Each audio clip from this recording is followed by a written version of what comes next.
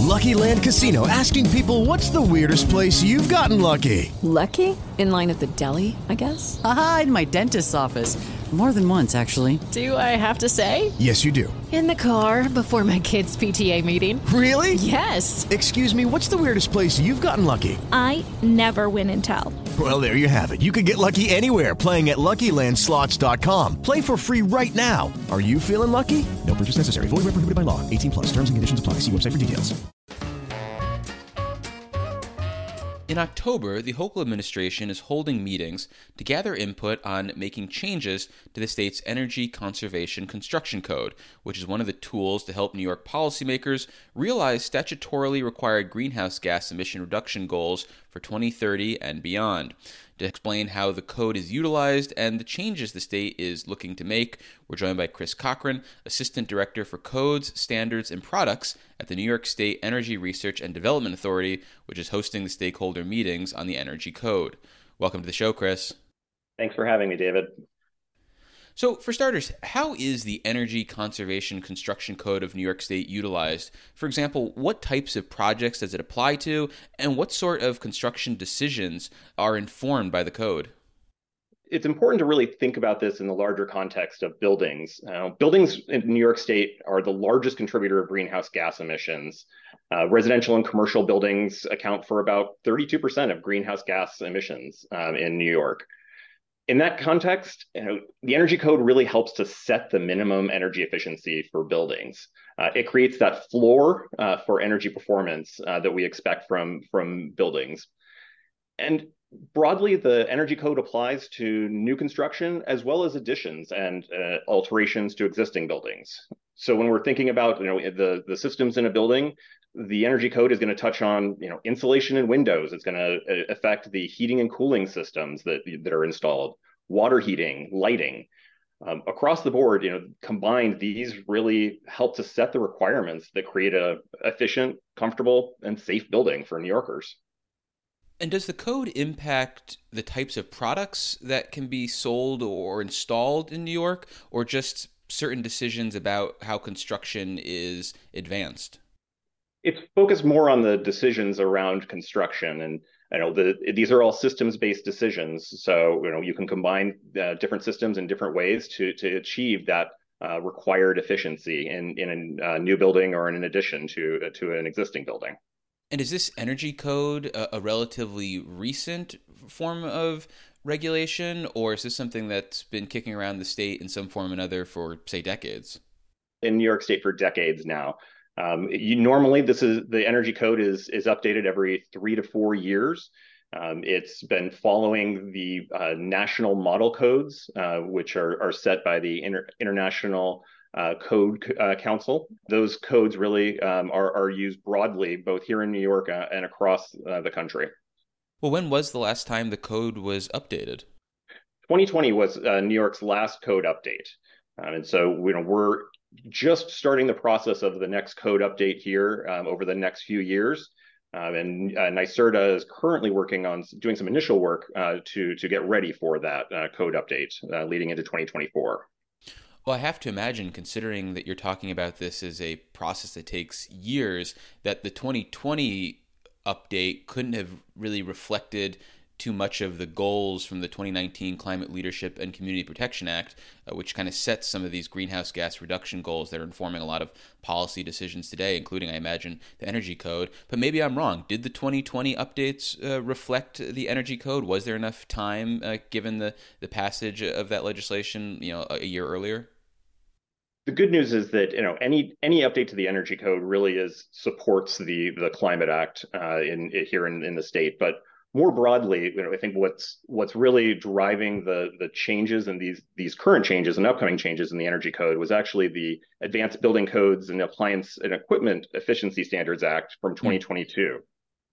This was a legislation that was passed on the heels of the Climate Act, and really helps to set the path forward for codes more broadly, but also specifically for NYSERDA in terms of helping to set the cost effectiveness and determine how that's judged for around the Energy Code and by the Code Council. Well, yeah, can you elaborate on that 2022 mandate essentially for this upcoming process, and what are the types of decisions that are going to be made based on that 2022 legislation? The law requires that NYSERDA establish rules that help to determine cost effectiveness for a proposed energy code update. Really, that's focusing on two things. One is establishing a life cycle cost methodology, and second is defining societal effects. But let's take a quick step back here. When we're talking about cost effectiveness, this is just a simple way to evaluate costs and benefits of a proposed energy code relative to current requirements.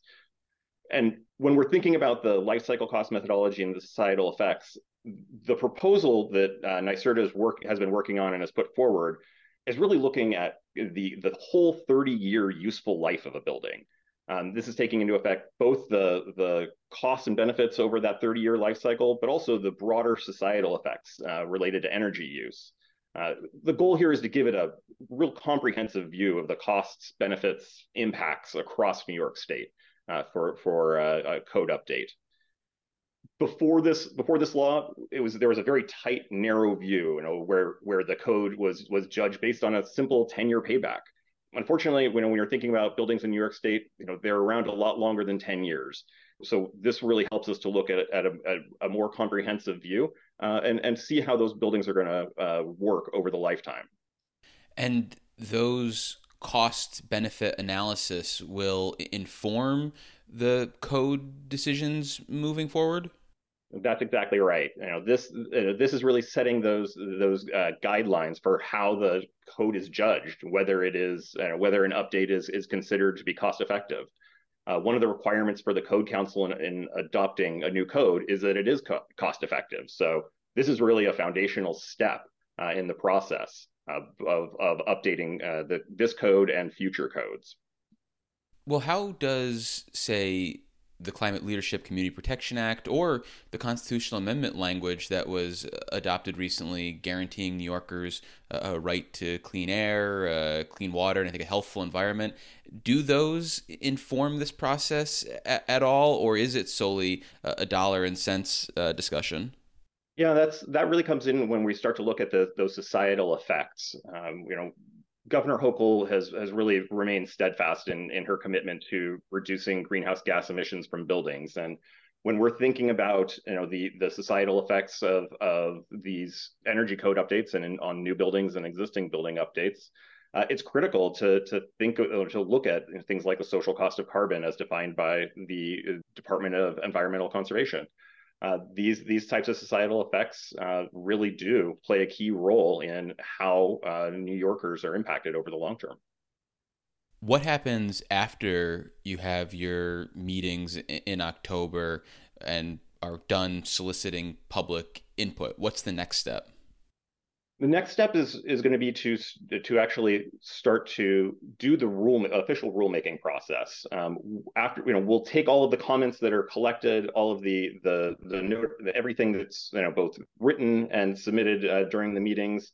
We'll pull those together and we'll write the rules that'll go through the formal state rulemaking process. That process will take place between kind of now and April 2024.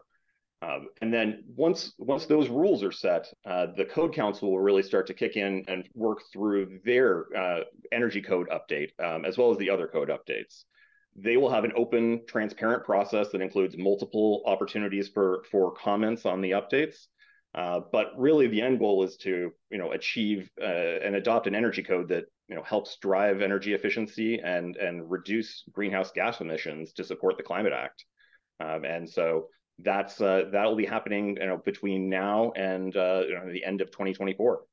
And when you say building code, is that referring to the State Fire Prevention and Building Code Council?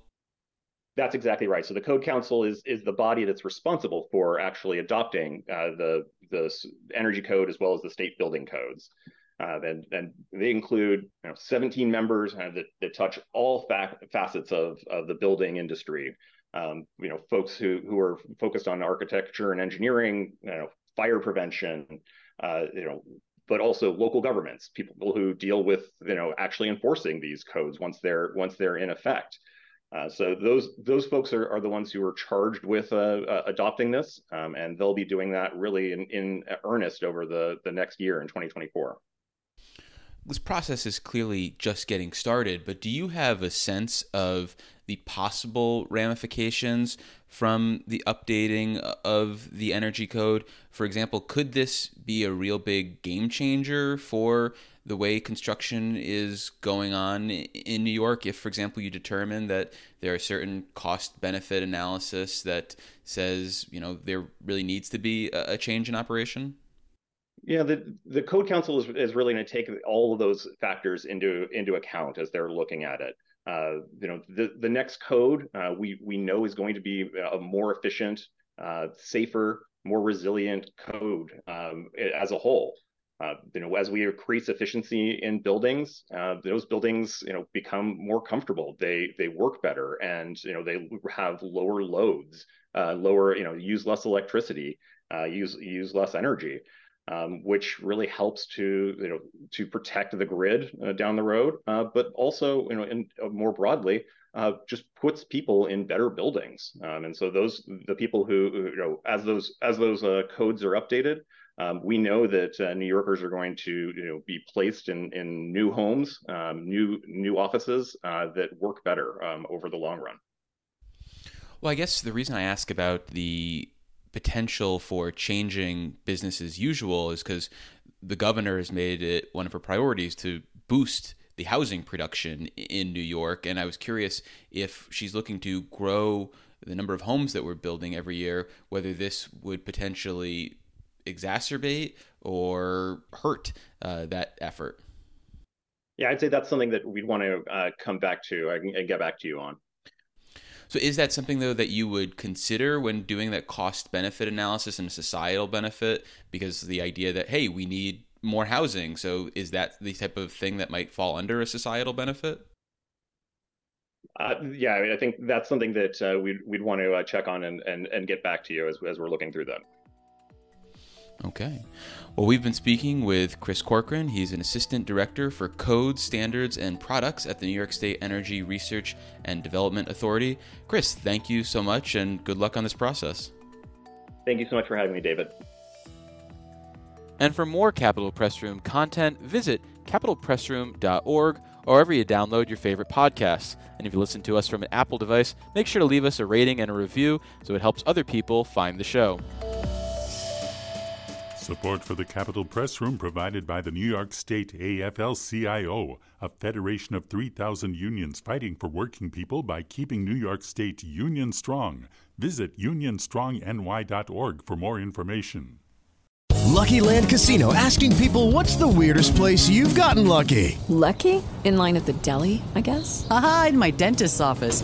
More than once, actually. Do I have to say? Yes, you do. In the car before my kids' PTA meeting. Really? Yes. Excuse me, what's the weirdest place you've gotten lucky? I never win and tell. Well, there you have it. You can get lucky anywhere, playing at LuckyLandSlots.com. Play for free right now. Are you feeling lucky? No purchase necessary. Void where prohibited by law. 18+. Terms and conditions apply. See website for details.